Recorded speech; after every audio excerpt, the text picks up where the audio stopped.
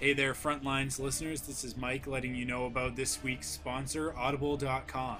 Head over to audiblepodcast.com/Clone Wars to download your free audiobook. Choose from over 60,000 titles, including a wide array of Star Wars and Clone Wars audiobooks.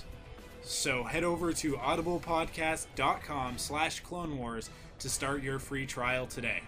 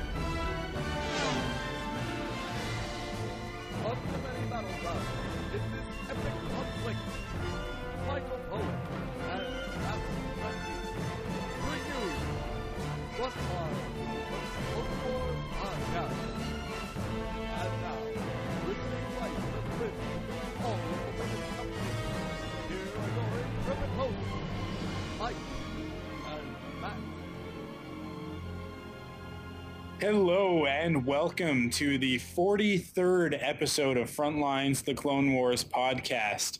For the episode Zillo Beast. Not Zillo Monster, not Zillo Creature, not Zillo from the Black Lagoon. Zillo Beast. I've got it right this week. You got it right. What was I calling it last week? Zillo Monster? Zillo Monster, yeah. Yeah, whatever. I like Zillo Monster better, but Zillo Beast is, I guess. I guess. We're back, and we're actually on the home stretch here. We got this two-part series, and then we finish up with the, I guess we'll call it a three-part series, the Boba Fett finale. Yeah. So we're on the home stretch here, Mike. Rounding down season 2. Oh, we didn't introduce ourselves. I'm Mike. Okay. That guy right there, he's Matt. I'm Matt. Here we go. Then I'm Mike. Now you know who we are. In case you're new. Yeah, I think you guys all know who we are. Yeah. I don't know. We might have some new listeners, but I doubt it. No, actually, we might because we were just mentioned on the Star Wars official Twitter. So they didn't mention us directly. They mentioned a post that they made over on Galactic Binder. Galactic Binder, yeah. Mentioning us in a podcast roundup. So that's our friend Chris Smith. So yeah, he's giving us a shout out, and that's kind of nice. So yeah, so it's pretty cool to be recognized by the official Star Wars Twitter. Yes. As official as that is. Yeah, we're going places. Yeah. So we got to get into some news, huh? Yeah. Okay, hold on. We got some news, and before that, here we go. All wings report in. Red 10 standing by. Red 7 standing by. Red 3 standing by. Red 6 standing by. Red 9 standing by. Red 2 standing by. Red 11 standing by. Red 5 standing by. I like the sound of that. What are you talking about? So what I told him is true. From everything is proceeding as I have foreseen. Many Bothans died to bring us this information. Yes, many Bothans did die. So did they? Poor Bothans. They're always dying for people for information. It's not even that good information. I mean, it's not that big of a deal. This is some huge news. No. Actually, we're going to start off with the THQ announces the new Star Wars games and apps for the iPhone. Now, I know, Mike, you have a couple of these. I, for one, have not gotten the Cantina game yet, so maybe you can tell us a little about it. Yes, I just picked up the Cantina game, I guess last week, just before we started recording. So I played it a little bit. It's if you've ever played Diner Dash, which is a PopCap game, I'm pretty sure, it's pretty much the exact same thing, only it's Star Wars. The thing that makes it fun and unique, other than the great, awesome artwork, like all the game art is really, really good. As opposed to the customers just leaving unhappy in this one, because you're in a cantina on Tatooine. When you don't please your customers, they tend to, rough people up on their way out. So Okay. they'll actually bust up the joint, and then you have to fix it and that sort of thing. So that's their little claim to fame on that one. And it's got some really cool remixes of all the music. So it's really cool. I think it's like $5 or something like that. Well worth it. The other things, the Yoda soundboards, the Star Wars Yoda soundboard, I didn't pick that one up because, I don't know, it's just sound effects. Yeah. And the Star Wars lightsaber duel is just an upgrade to the Lightsaber Unleashed application. It's a paid upgrade, so you have to buy it, and I think it's only like $1.99. Oh, okay. Now, But what it allows you to do, I haven't bought it yet, but I will buy it before C5, because what it allows you to do is when you boot it up, it's the same thing as the Lightsaber Unleashed application, which used to just be the iSaber back in the day. right. It's just the one that you touch the screen and it makes the lightsaber sound, and then it's got motion sensing or whatever. But with this new lightsaber dual one, that's $1.99. If you have it and another person with an iPhone has it, you can they react to one another. So if we held our iPhones together like lightsabers, it would make the crackling sound that lightsabers make when they're held against one another. So I'm definitely gonna pick it up before C5, so that when we're down there, we can be ridiculous with our iPhones out, making lightsaber sounds and all that thing. The Cantina game, is that one of those time management games where you have to serve? You said serving patrons, and the faster you go or whatever.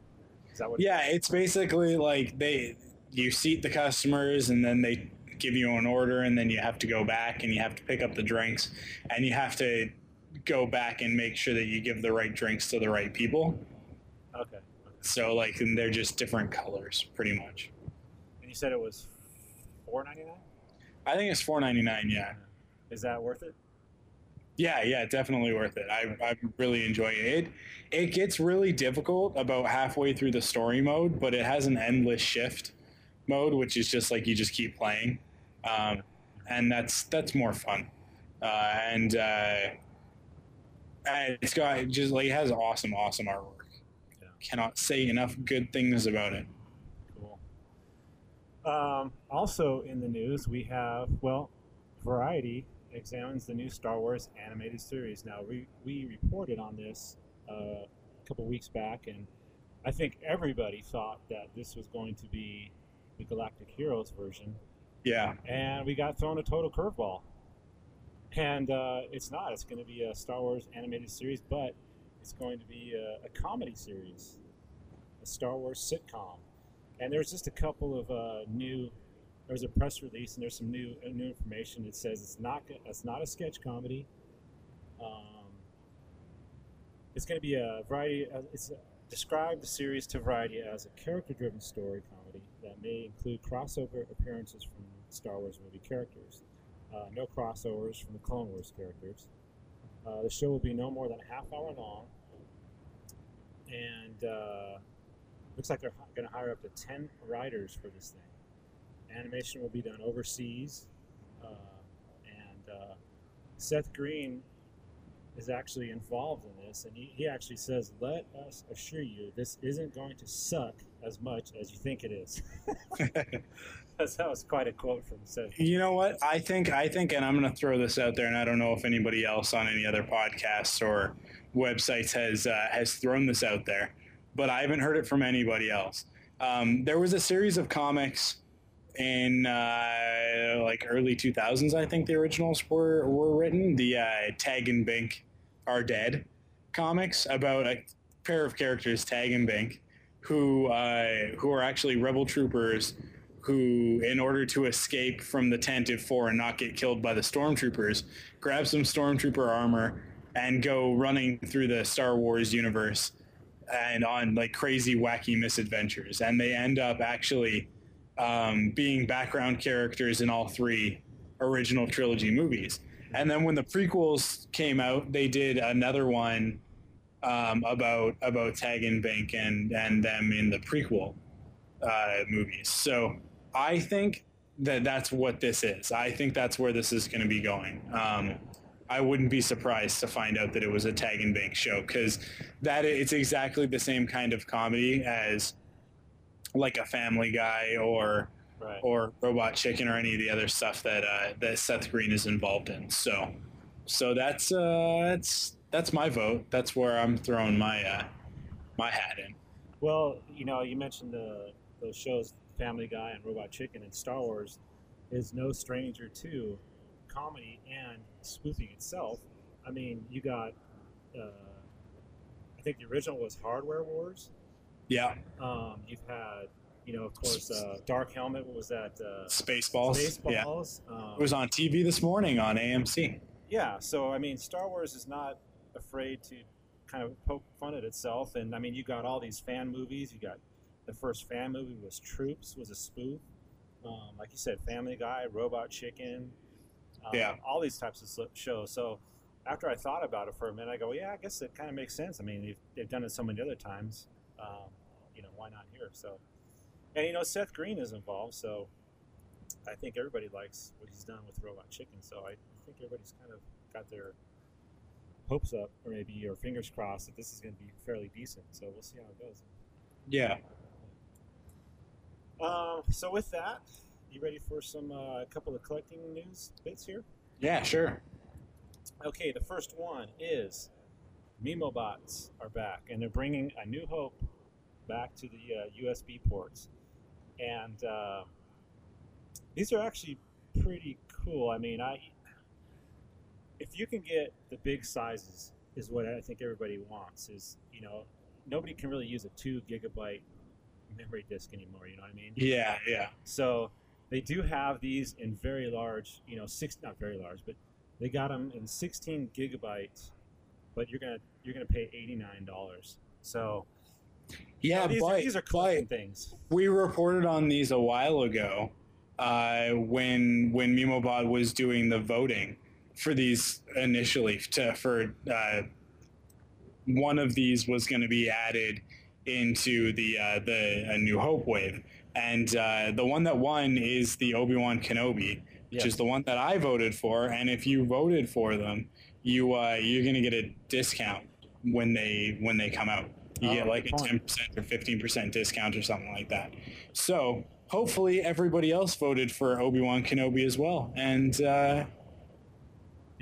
and they can get some discounts on some of it, because like I'm probably going to pick up one of these, one of the Obi-Wan Kenobi ones. Yeah, it's Obi-Wan Kenobi. If you haven't seen it yet, there's a Jawa, R2-D2, and the Stormtrooper, which is interesting because when you unmask or uncap the Stormtrooper, it'll actually be Luke or Han, okay? And you won't, I guess, from what I understand, you're actually not going to know until you open it up. Yeah, that's what it sounds like. So I thought it's a 50% chance of uncovering either Luke or Han when the cap is removed. Yeah. So if you're a fan of okay, it says here's a hint. Luke is the one who's a little short for a storm.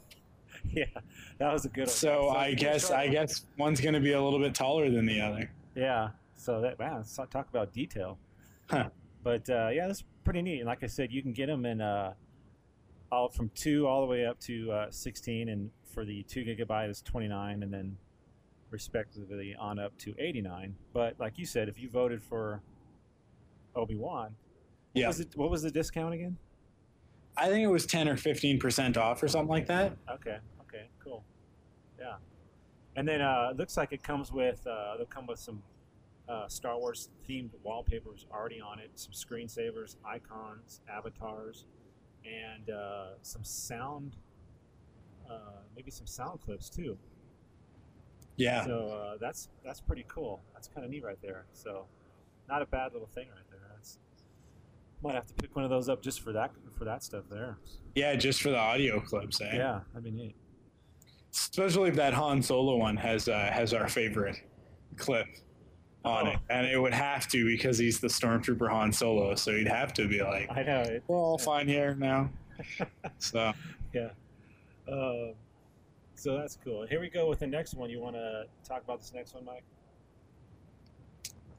no, you go ahead. Okay, this is on luxurylanesoap.com, and they actually have a soap in the form of Han and carbonite. And for $6.50, you can get the coolest soap ever. And it's like you said, who's going to use this thing? Yeah, We it's talked pretty about this wicked. earlier. It's pretty wicked. Like it looks just like the carbonite. I mean, it's pretty perfect. Yeah. Even down to the little consoles on the side of it. Yeah. It's just unbelievable the detail that they put into this piece of soap. Yeah. So if you are gonna get, I mean, they're only $6.50. If you're gonna get one, get two. And yeah. Yeah, it's really detailed, and again, the picture is at luxurylanesoap.bigcartel.com, and it looks like it's about 4 inches by 2.5 inches, and it's basically in gray, so it actually looks like the color of the carbonite. Yeah. And like you said, with the detail on the sides, is pretty neat. So. And it's vegan, apparently. It says down towards the bottom of the description. So It is. I don't know if anybody's worried about having vegan soap or not, but if you are, then, well, Worry there it not. is. Worry not. Yeah. I might not buy it just because it's vegan. Easy. Oh, good. Well, that's just a couple of collecting items. Not. Actually, a couple other things. There's some new waves hitting for the Clone Wars figures, and the Nadar Veb is starting to show up. So if you sent in for that, be on the lookout in your mail because that should be arriving anytime. And it looks like it actually did a very good job on the figure. There's pictures all over the internet now. People are starting to get them, so I think you won't be disappointed with that mail away. So, with that, you ready to head on to our recap? Yeah. All right.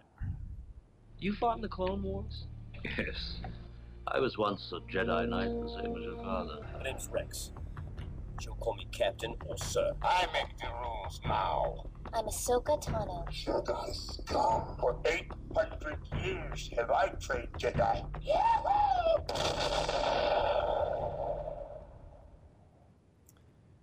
Alrighty then, let's start with Zillo Beast.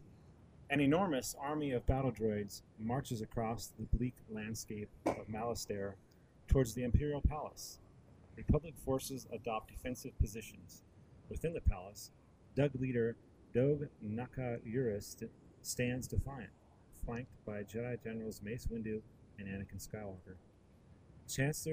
Supreme Chancellor Palpatine monitors the military action remotely via hologram, while Republic scientist Dr. Cyanver Bol makes final preparations for the release of the Electro-Proton Bomb. She is confident in her research that states only droids will be affected by the weapon. Clone troopers and Doug Cavaliers riding insectomorphs hold the droids off while Republic Y-wing bombers scramble. ARC 170 fighters flank the lead bomber that carries the payload. The electroproton, I almost called it an electroplankton bomb. Electroproton bomb free falls into the thick of the droid ranks, releasing an enormous blast. A wave of electromagnetic energy sweeps past the droids and clone forces, disrupting all technology in its wake. The droids are crippled. The clone helmets are momentarily frazzled. Even Anakin's mechanical arm briefly fritzes. Everyone stay tight. Remember, you've only got one shot at this. Bombs away.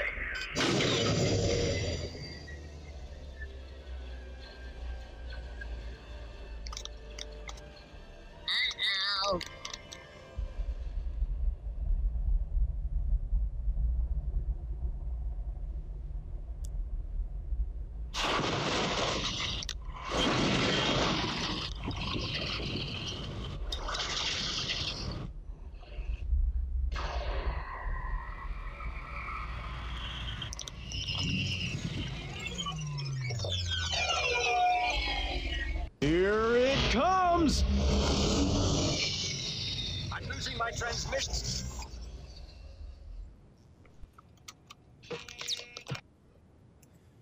So we got to talk about this first couple of moments here, Mike. Yeah. Here we go. The Republic is at Malastare, so I believe this is the first time we've seen Malastare. Yes. And they are fighting over. They're fighting the Separatists over fuel. So another, a different part of the war here. It's like a war over fuel. So whoever has the fuel can, is going to have the higher ground on the, you know what I mean? Separatists and the Republic are fighting over fuel, which they need to keep their ships going. So an interesting and different take on the war as of now. And then we get introduced to the electro-proton bomb, which was ordered by Palpatine. Yeah, actually, it's funny, this bomb, kind of a cool design, like very retro looking, very like 1980s computer graphics style. Looks like something from out of The Last Starfighter, like lots of angles, lots of straight edges. On one of the fins, and it shows this on StarWars.com, if you go to the episode guide for the Zillo Beast, it says in Arubesh, "This is for you, Dooku," on one of the fins on it, which I think is really pretty funny. Yeah. But yeah, like this is the first time that we're seeing a lot of stuff. The first time we're seeing the ARC-170, the Dugs, Malastare, and all of it was really, really cool. Malastare's a little bit boring looking in my opinion, but this is just one part of Malastare. Let's assume that there are other parts of Malastare that are more interesting. Right. But the Dugs, oh man. Now, the Dugs are one of my favorite Star Wars alien species.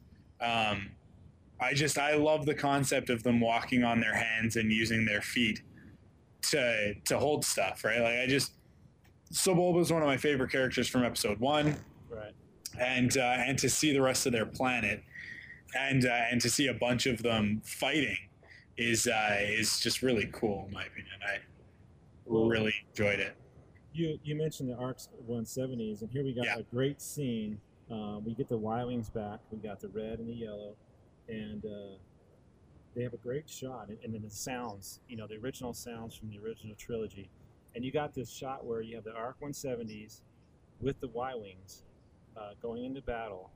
Yeah. And that one shot with the ARC-170s looks like it comes right out of Star Wars with the X-Wings. They do that kind of tilt, and then they fly down towards the planet. Really cool scene there. Yeah, but the ARC-170s, they look different from the way that they look in the movies, the way that they look in Episode 3. I didn't notice it's really subtle, but they're more compact. The engines on the sides are bigger, and the nose is a lot shorter, and the guns on the ends of the wings are a lot bigger. Now, this is just because it's the Clone Wars, so they're sort of stylizing them a little bit, and it's subtle, but it is, I don't know, for me it's noticeable. And personally, I really like the way that they looked. I like the way that they look in this more than I like the way that they look in the movies. And for those who might be worried, and I was one of those people, the V-19 Torrents aren't going anywhere. If you actually watch really carefully, you can actually see some of them in the battle. So the V-19 Torrent, which is a very cool design in and of itself, it's still around, even though the ARC-170s are being brought in. So we still have a chance of seeing a space battle with V-19s in it, and now hopefully it'll be V-19s and ARC-170s and some Jedi starfighters. So that's what I'm looking forward to now that we've got the ARC-170s in the show. Oh yeah. Well, and then you also talked about the bomb and the explosion here. They did a really good job.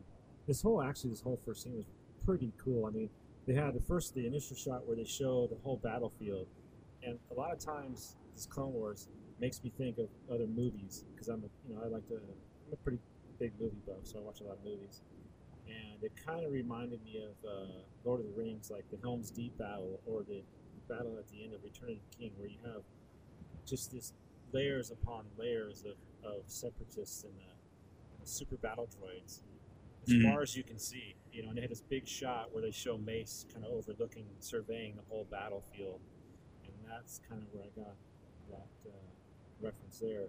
And then, of course, we get Star Wars version of almost sort of a nuclear bomb here, but it shuts down. The purpose of it is to shut down the whole droid army. Yeah. And it kind of shuts down everything else too, including kind of shorts out Anakin's arm. So. Yeah, I was kind of actually hoping to see more of that, like more of a repercussion of that. They really hadn't thought about the fact that Anakin has a droid arm, that it would have been why he couldn't deal with the Zillo himself. But it seems like that was something that they wanted to do, and then they just probably cut it out of the story. Yeah. Because otherwise, I don't know. Like other than obviously for the obvious reason that they have to show it because it is a droid arm that he has, it would have to short out. Right. It seemed kind of like they made a big point of it and then didn't do a lot with it. So just before the commercial break, we'll end here with the victory is short-lived as another crisis manifests itself. The blast opens up an enormous sinkhole that swallows up the malfunctioning Republic vehicles. A huge crater now dominates the landscape. Yeah, somebody forgot to do their geological survey. Yeah. Before they decided to launch this experimental bomb. But a very cool scene with the sinkhole. Oh yeah, and I forgot to mention in the Y-wing bomber, everybody saw I'm sure everybody saw the lizard that was painted on one of the clones' helmets. That was pretty obvious there, and I guess the pilots were called was one of them called Rodan or something like that? One of them is Goji, and the other one is Rhoda or something like that, which is after Godzilla, or Godzilla's original name, which is Gojira. Right. Okay. And Rodan, which Rodan and Godzilla, in their first encounter, are enemies, but then later on in the series of Godzilla movies, they fight together to defeat other monsters. So, yeah. Go ahead, Mike. Sorry, you want me to go ahead? Go ahead, yeah. Yeah. In the aftermath of the bomb, Mace Windu reestablishes communications with Chancellor Palpatine and reports on his progress. The Chancellor is most concerned that the Dugs sign a treaty ensuring Republic access to Malastera's fuel. Doje Urus says the treaty is currently being reviewed by the Malasterian Council. And I have just one bone to pick. You had mentioned the Dugs, and they did an outstanding job creating these and animating these. The only issue I have, and you probably know what's coming, and this is just me, is that they're speaking basic. Mm-hmm. And, we know Sebulba spoke a different language, Doug, or whatever. And I'm just not understanding why they can't use the original language. And I know he talked a little more than most characters that, don't speak basic. And maybe they don't want to maybe they just can't do the subtitles, or they feel that kids are not going to be using it. But then I thought, you know what? They used them in the prequel trilogy. And that was considered, according to Lucas, more towards a younger crowd. But they used them in there. So I don't know what it is, but I just wish that would just bring me in just a little more. You know what I mean? And some people probably don't have a problem with it. It's just one of my little pet peeves that I have. And it might be the same thing with Bossk. Who knows? We'll see. But, I really wish that they would give the alien species a different languages and that sort of thing. But unfortunately, they seem to be keen on having them all just speak basic. But you know what? Like last episode with the Bounty Hunters, we had Embo. He spoke a different language. They didn't subtitle it, but like I said earlier, he didn't really he had one line. And it was almost, you almost knew what he was saying, even though he spoke a different language. He was basically laughing at what Anakin was doing. You could almost kind of understand what he was saying. So, I mean, they have thrown in different languages here. Yeah. I guess they just don't want to have to deal with the subtitling. But yeah, well, they're not speaking Huttese enough in this. Yeah. Huttese is supposed to be like the second language to almost everybody in Star Wars, but they haven't shown a heck of a lot of people speaking Huttese. And you know what? Honestly, it's probably for the simple fact that they just don't want to have to figure out the language of Huttese in order to have them speak it. Mm-hmm. Because there is definitely a language there that they figure out when they do the movies. Because Huttese has it has a definite ring to it, right? And it would be inauthentic for them not to follow it. And I think that they just don't want to. They're just like, I don't want to call them lazy or whatever, but it is a little bit lazy. Yeah. So I don't know. Maybe that's just it's just me. Yeah. A Battlefield update reports that one of the clone rescue teams aiding in extraction from the sinkhole has gone missing. Anakin, Mace, and Doguris race to the site aboard a gunship. While Anakin attends to the Dug leaders, Mace ventures into the foggy pit alongside Commander Pons and troopers Hawkeye and Trapper. They find injured troopers who report the presence of something alive in the pit. Mace radios to Anakin requesting assistance. That's cool that you wouldn't really notice unless you were watching really carefully that it was Pons, who was he's the commander that was with Mace on Ryloth as well. So right, cool to see him coming back. Yes. The ground suddenly heaves beneath Mace's feet as a gargantuan creature emerges. It is a huge reptilian creature awakened from a lengthy slumber. Its titanic form pulls itself to its full height, and it shrieks in rage and confusion. Mace and his troops scramble aboard a gunship as Anakin soars into the pit aboard his Jedi Starfighter. Skywalker is stunned by the spectacle before him. The beast swats the Starfighter, sending it spinning out of control. It crashes into the pit, but Anakin and R2-D2 emerge intact. Anakin ignites his lightsaber and is shocked to discover the beast's scales are resistant to its blade. Anakin climbs the beast to avoid its grasp and leaps atop R2-D2, who uses his rockets to fly away from the monster. I found that a little bit ridiculous. And I know that we're talking about Star Wars and all that sort of thing, but yeah.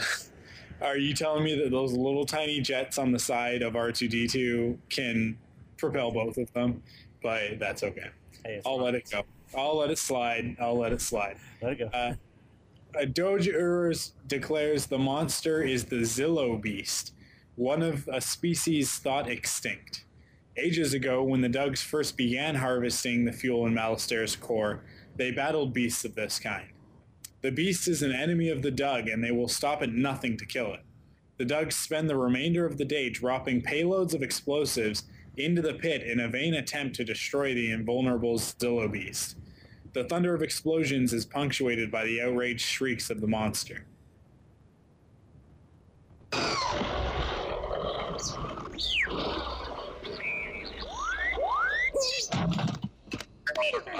Don't worry about me. I'm all right. Where's your starfighter? That thing ate it. That thing, it is a Zillo beast. They once roamed Malastare, devouring our ancestors. When the Dugs first started harvesting the fuel in the planet's core, they were killed off.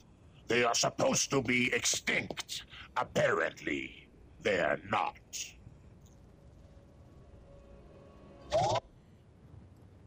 Okay, Mike, we got to go ahead and hit this topic here. Of course, everybody knows this was a tribute to Godzilla. Mm-hmm. And I know we both had kind of the same issues. You had a little more issues with the Beast than I did. But what's your initial impression of Zillo Beast? I don't like it. That's my initial impression. yeah, I don't know. I just really don't like the design of it. It's other than the fact that it's huge, there's nothing all that threatening about it. It definitely can't compete with a Rancor, and I don't think that it can even compete with any of the beasts from the Geonosis battle. I mean, Star Wars has a reputation of having awesome animals and beasts of burden and monsters and that sort of thing in it. The Rancor probably being the most famous of them, and this thing doesn't even come close. And I mean, if you want the specifics of why I hate it so much, which I do quite hate it, the stupid design on the fingers and feet of it it looks like somebody just, like they look like tassels or like tape or something like that. Like, I don't even know. They're just like these long, flat, silly fingers and feet. And it doesn't look real. It reminds you entirely that you are in fact watching a cartoon. And I don't think that they put enough time and effort into this design. There are lots of classic monster designs to take from that it didn't have to look anything like Godzilla, but it does. Like, why does it have to look like this? Yeah. Like, I don't know. It looks totally unreal and totally unbelievable, and that really bothers me. The face of it is kind of cool. Like, it has this sort of snake, newt salamander kind of face that I like, but the rest of it is just, I just can't get behind it. You know, the end, what were they called? Insectopods or whatever? Insectopods, yes. Yeah, the creatures that the Dugs were riding are a cooler design than this Zilla Beast thing. And the thing is that you've got these Insectopods, and they sort of have the same, not the same, but they've got like, their hind legs are definitely much larger than their forelimbs. And you can kind of see how they're similar to a Dug, like how they could both be arboreal creatures or whatever. And then you don't follow that design aspect through with this Zillo Beast, which doesn't work for me and doesn't make it feel like it's part of this planet. But the only issue I had was the same as you, was the feet. I didn't mind everything else, but the feet just didn't seem to match with the rest of it, and that was kind of odd. But we do have some other cool things though that happened during the scene.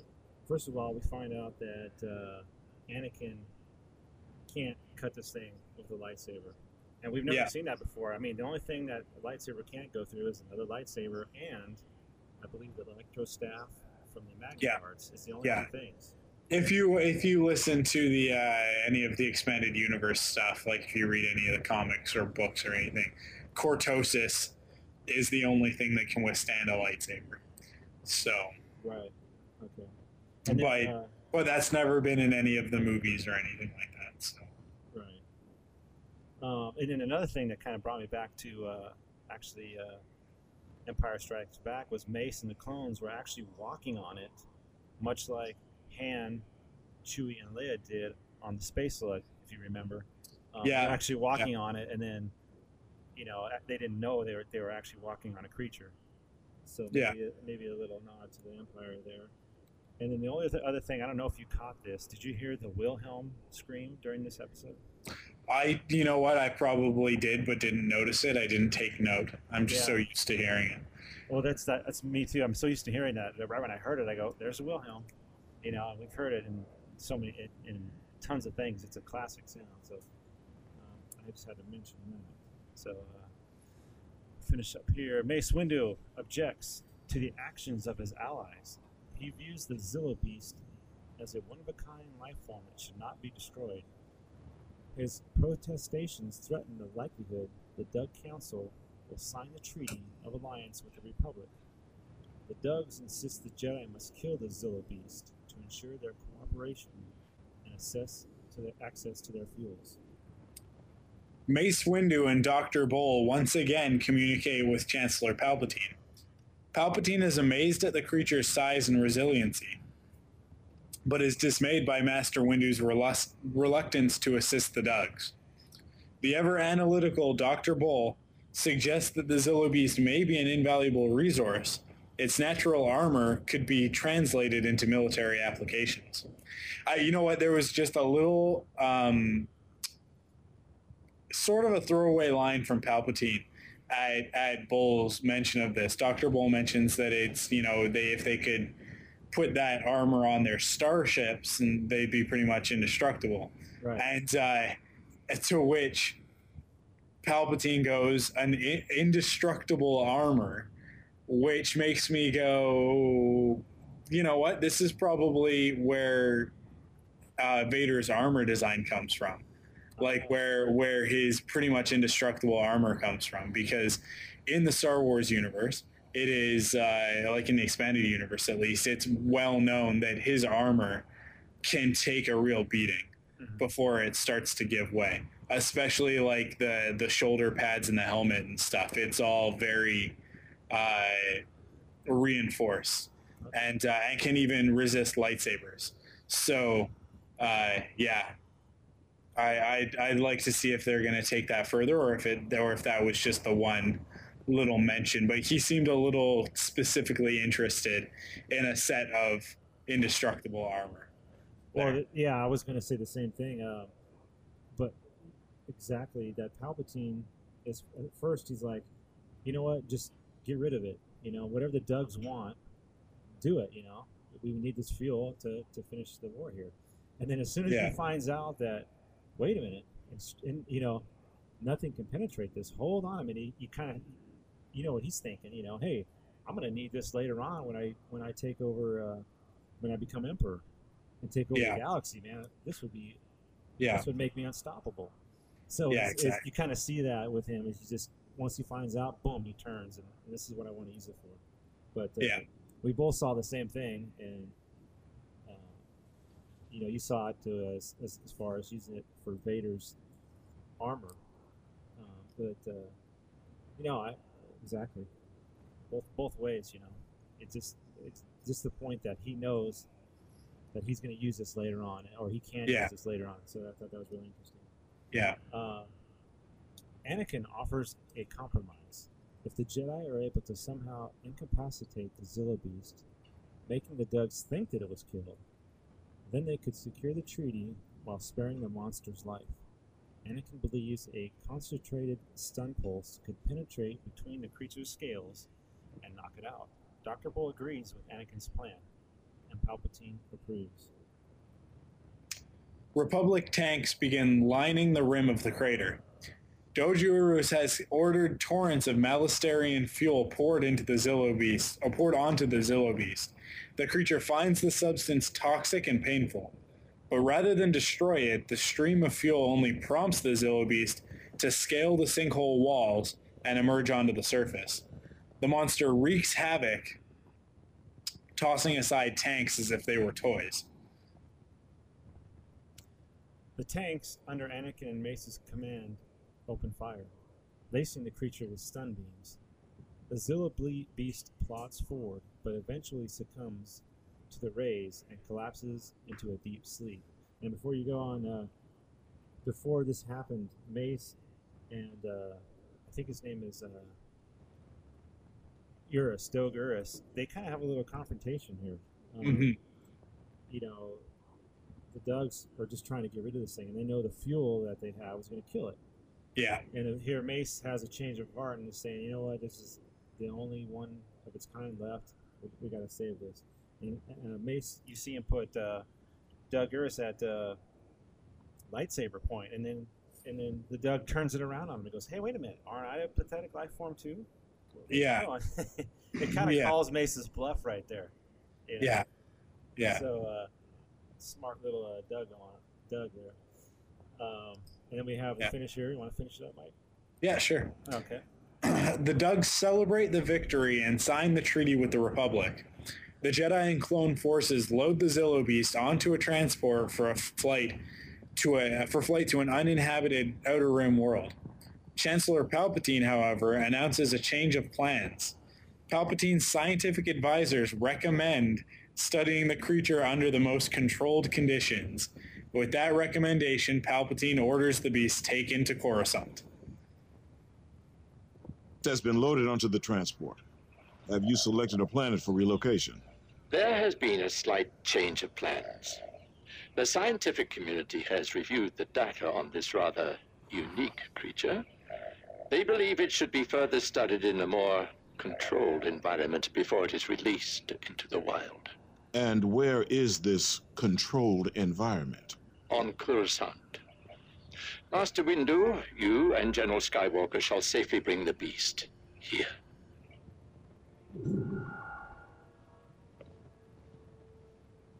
Well, you made the right choice.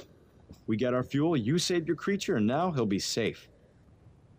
Let's hope we can say the same about Coruscant.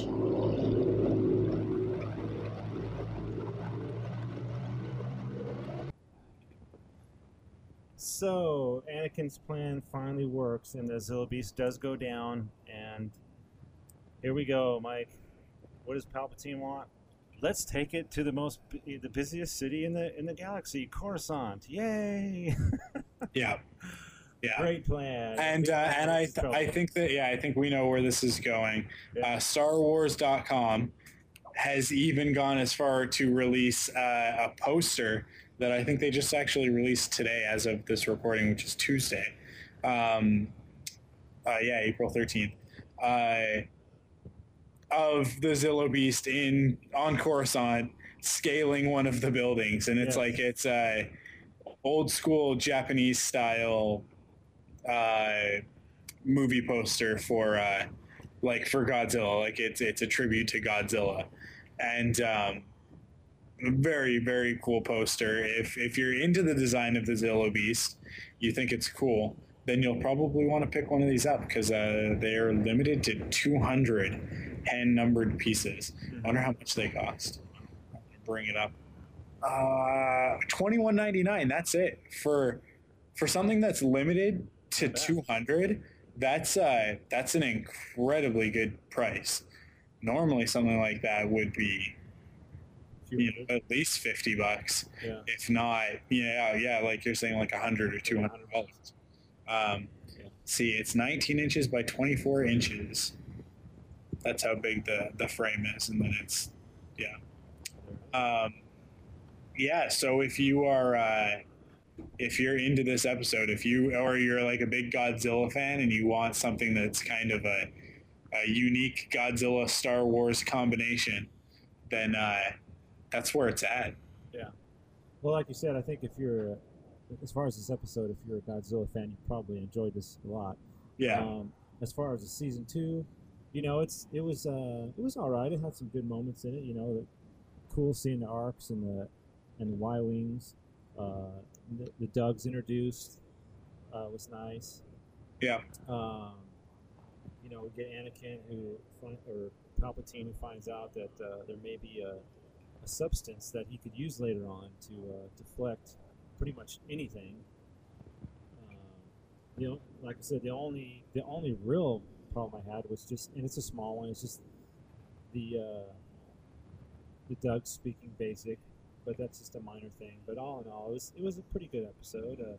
And then of course the creature itself, the Zillo Beast. If they would have done something else with the feet and the hands, it probably would have made it a little more believable, or not believable, but like I said, the face looked good. Everything else, it was kind of weird seeing the paper thin hands walking around. So yeah, it's just those feet and hands. If they could just do something about those, then I'd be good with it. But maybe that's going to make him climb Coruscant a little better. We'll find out, though. Yeah, I guess we shall see. We shall see. So that's part 1. We will have part 2. Zillo Beast Strikes Back next week. So let's get into the mailbag. Everything's under control. Situation normal. What happened? Has slight weapons malfunction, but everything's perfectly all right now. We're fine. We're all fine here now. Thank you. How are you? So the mailbag today actually comes from, I think it was posted, and it is from somebody named Battlefrog. And he just starts off by saying, well, 2 things about cat and mouse. First, I am reluctant to cheer about cloaking devices. Cloaking is a sci-fi cliche, and I always want Star Wars to stay sharp. That being said, the 7 Samurai shout-out this week was a great execution of a cliche plot. Second, I recall the aliens in the original Cantina scene. The thing that made them great was that they were not obviously based on modified Earth animals. Sure, they channeled animals, but hey, were sufficiently wacky that the animal nature wasn't usually key. Can't figure that sentence out. Trench is a spider, period. Boring and lazy. That is the kind of stuff that makes me remember this is on Cartoon Network. And that was from Battlefrog. So, of course, he talks about the 7 Samurai and being a good execution of a cliche plot. And we know this because the 7 Samurai has been done many times. Yeah. It's a classic story, and it's always good. Yeah. He doesn't like cloaking devices. I agree with him, and I think that I sort of gave the same sentiment in the episode a couple weeks ago when we talked about cat and mouse. Man, wow, the last couple weeks have gone by super fast, eh? Yeah. Because it feels like that was just yesterday, and I watched it a week before you guys. But yeah, I don't know. I'm not a fan of cloaking devices either.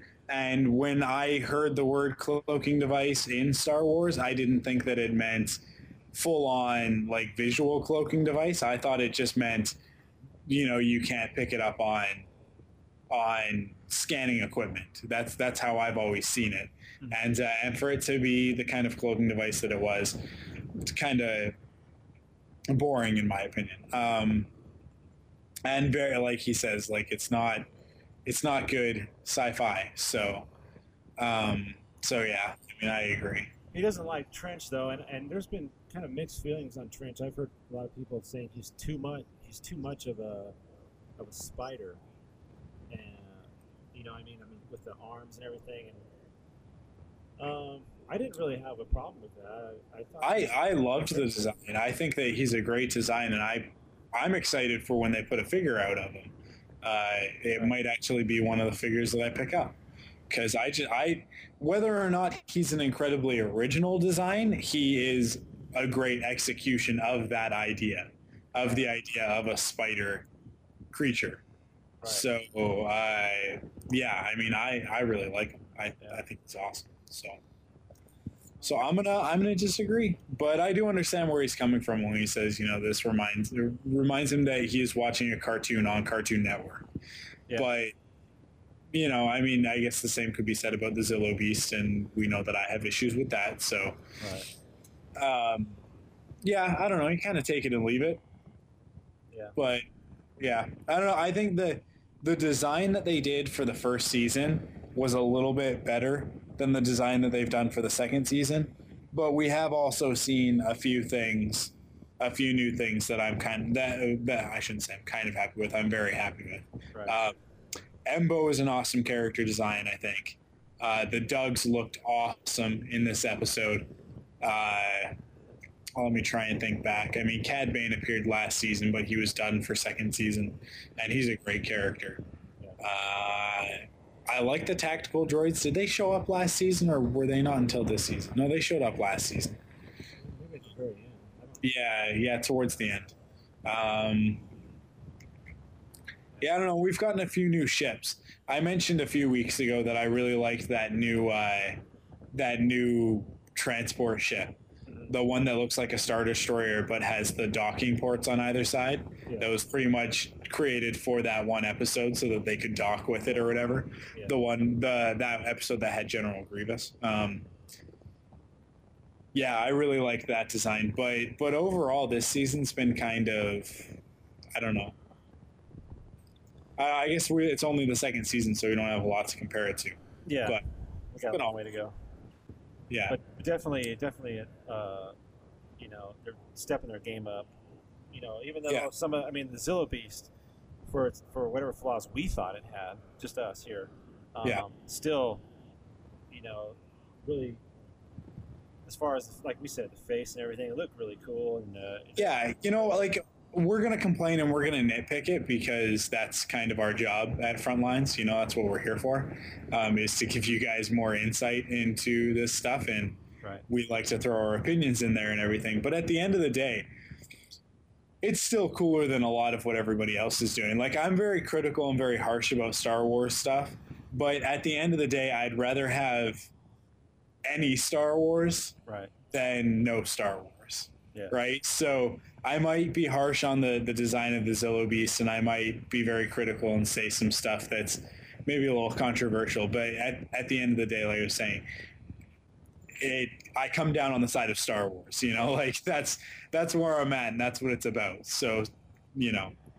take what I say with a grain of salt. But to go on a complete tangent, if anybody is looking for some really cool sci-fi design, anybody like me that's into that sort of thing, one of the best shows on TV right now, Stargate Universe. Now, I'm not a Stargate fan. I generally hate the Stargate franchise. The first movie was boring, and SG-1 and Stargate Atlantis were terrible shows. But Stargate Universe is an incredibly, incredibly well-written show, and the sci-fi design aspects of it are unbelievably good. The ship designs so far have all been really, really cool, and they just introduced aliens, like this new alien species in the last 2 episodes. And it's not one of the more original designs out there, but it is one of the better designs. Definitely the best alien design on a television show, like ever, on a live action television show.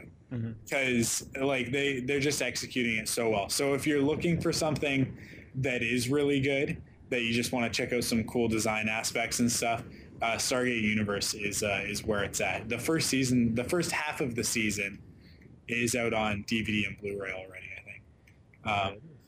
But it's pretty expensive. But you'll be able to catch it in repeats over the summer, I'm sure, if you don't want to spend money on the season. Yeah, well, there it is, folks. That is the pick of the week. That's the complete and utter tangent. It's got a very Star Wars feel. Actually, one of the characters makes several Star Wars references. So, cool. It's a very cool show. There it is. Well, thanks, Battlefrog, for the mail there, and we got a lot more email, but we'll continue with the post of the week. So let's check that out.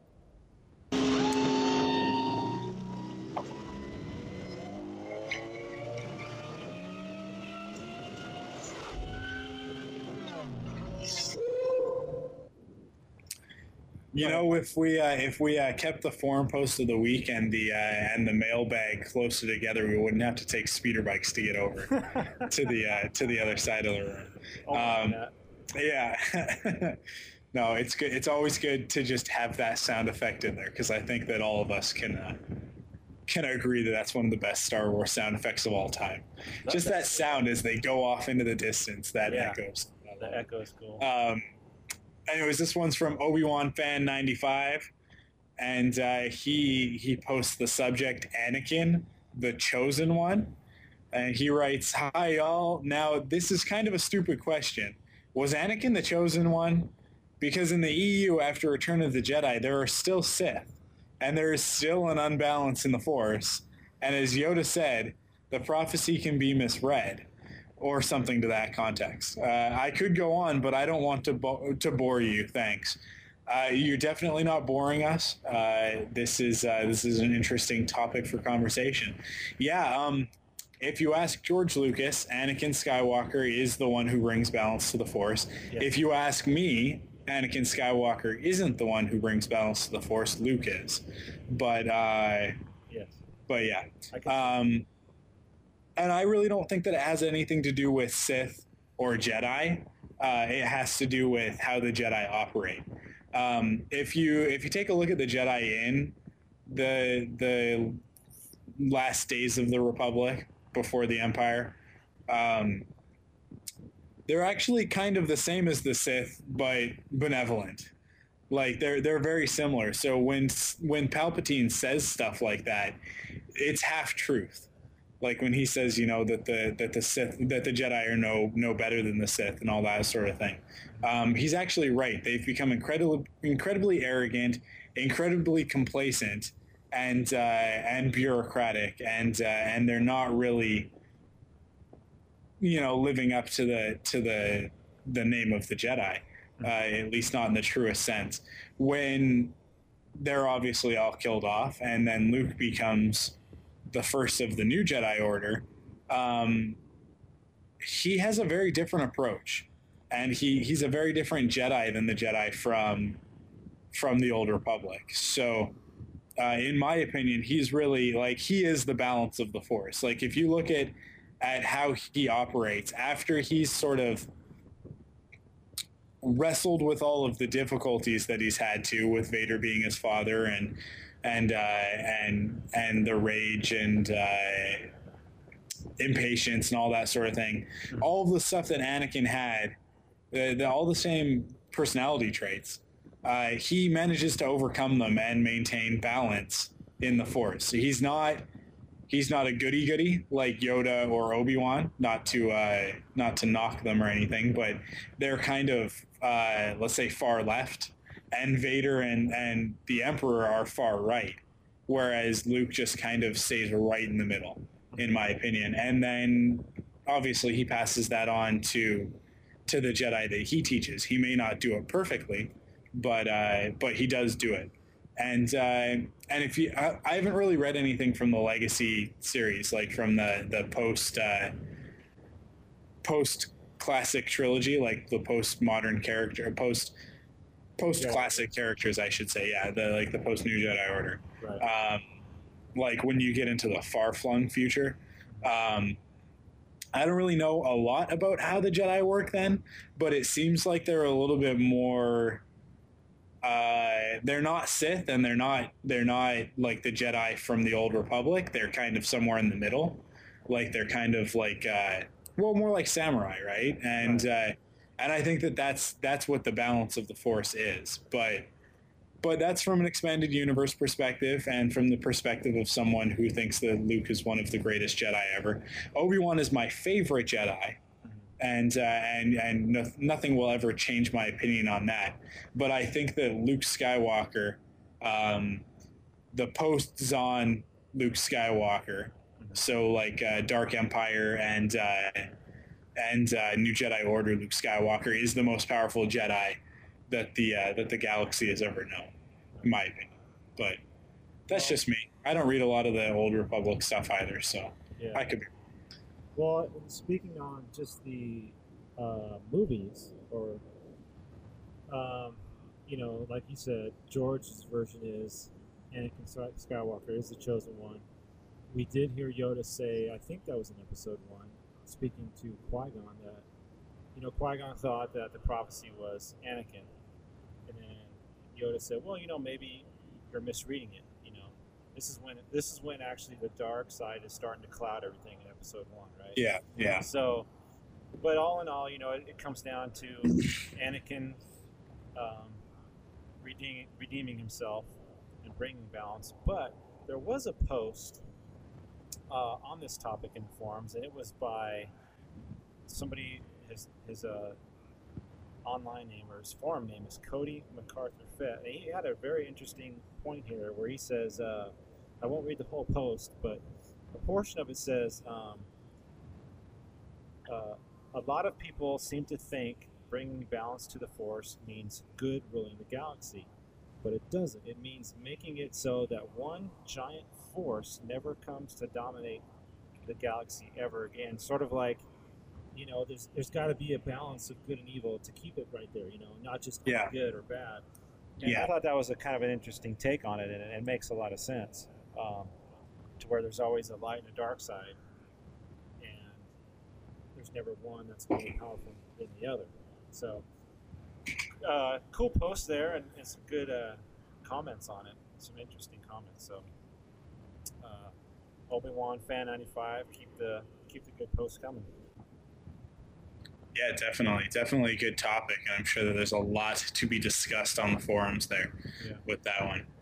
So I guess that's it. Let's get into the episode description for next week. Yes. It's let's see.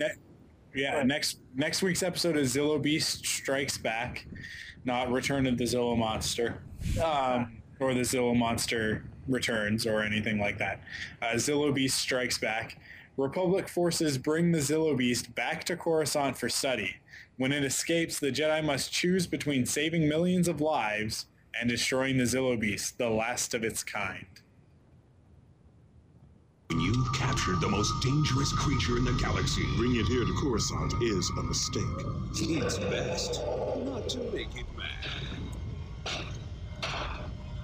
don't like the sound of that. It's coming this way. There's only 2 episodes left before the season finale. And don't watch the brand new Star Wars The Clone Wars. So I imagine that we're going to see a lot of damage to Coruscant coming up next week. Yeah. I really hope that Padme is running around at some point and the Zillo Beast grabs her and then climbs her apartment building with her in hand, and Anakin has to fly his ship around her. I doubt that's what's going to happen, but that's more of a King Kong thing than a Godzilla thing. But you may be onto something, because you have not seen the preview, right? No, I haven't. I haven't seen the actual video of the preview. Because she is actually in this episode. Is she? She's shown. It's funny that you mentioned that, because she's shown flying with C-3PO in some type of a speeder. It was a real quick shot, and like the Beast was swatting at her. So you may not be too far off of your prediction there. Awesome. Yeah. Awesome. So there. Well, I'm actually a little bit excited for this episode, for the continuation of this story, and then obviously, let's see, that's this Friday, and then next Friday, the 23rd, is the season finale, the 2-part, 1-hour episode with Boba Fett, and it's going to be awesome. It's going to be so good. Yes. So yeah, lots to look forward to. But I think that about does it for us this week. That's it for this week. Yeah. So thanks for listening, everybody. Do not forget to check us out online at www.clonewarspodcast.com. You can follow us on the Twitter at username Clone Wars. That's www.twitter.com/Clone Wars. And you can head over to the Facebooks, and you can join our group and our Facebook page over there. You can either search Frontlines, the Clone Wars podcast, and you'll get us, or you can just put in facebook.com/Clone Wars podcast, and that'll bring us up as well. And as always, you can join us on the Geek Out Loud forums at www.geekoutpodcast.com/forums. And before we go, one last thing that we probably should have said at the head of the episode, and we always leave these things to the end of the episode, but it's a bonus for those of you who have waited, and you'll hear lots about it in the next little bit.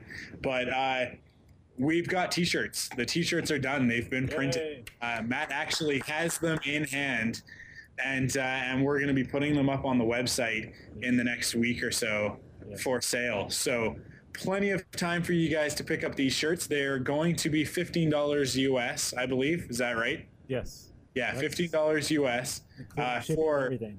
Yeah, but if you're outside continental North America, there might be an extra charge depending on just how far you are.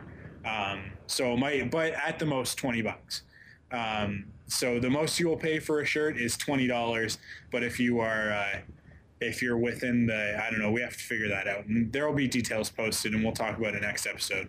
Yes. You'll be paying $15. So plenty of time for you guys to pick up the first shirt in the Frontlines, the Clone Wars podcast line of clothing. Yes.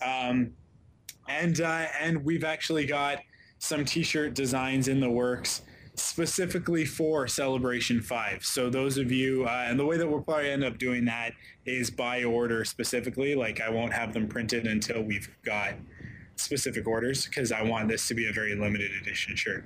Yeah. But it's the sort of thing that you guys will be able to wear to Celebration 5, and if you're wearing that shirt, you're going to be able to find each other as Frontlines fans, which I think will be very cool. And obviously we'll do a big meetup and all that sort of thing. We'll all wear our Frontline shirts and be awesome. Yeah. And I look forward to that. So look forward to being able to purchase the shirts in the next week or so. And that's all I got. That's it. So, yeah, that's it. Don't forget, email Matt@CloneWarsPodcast.com or Mike@CloneWarsPodcast.com. And we will have some more information on the shirts, like you said, next week. So until then, may the Force be with us. Take care, everybody. See you next week.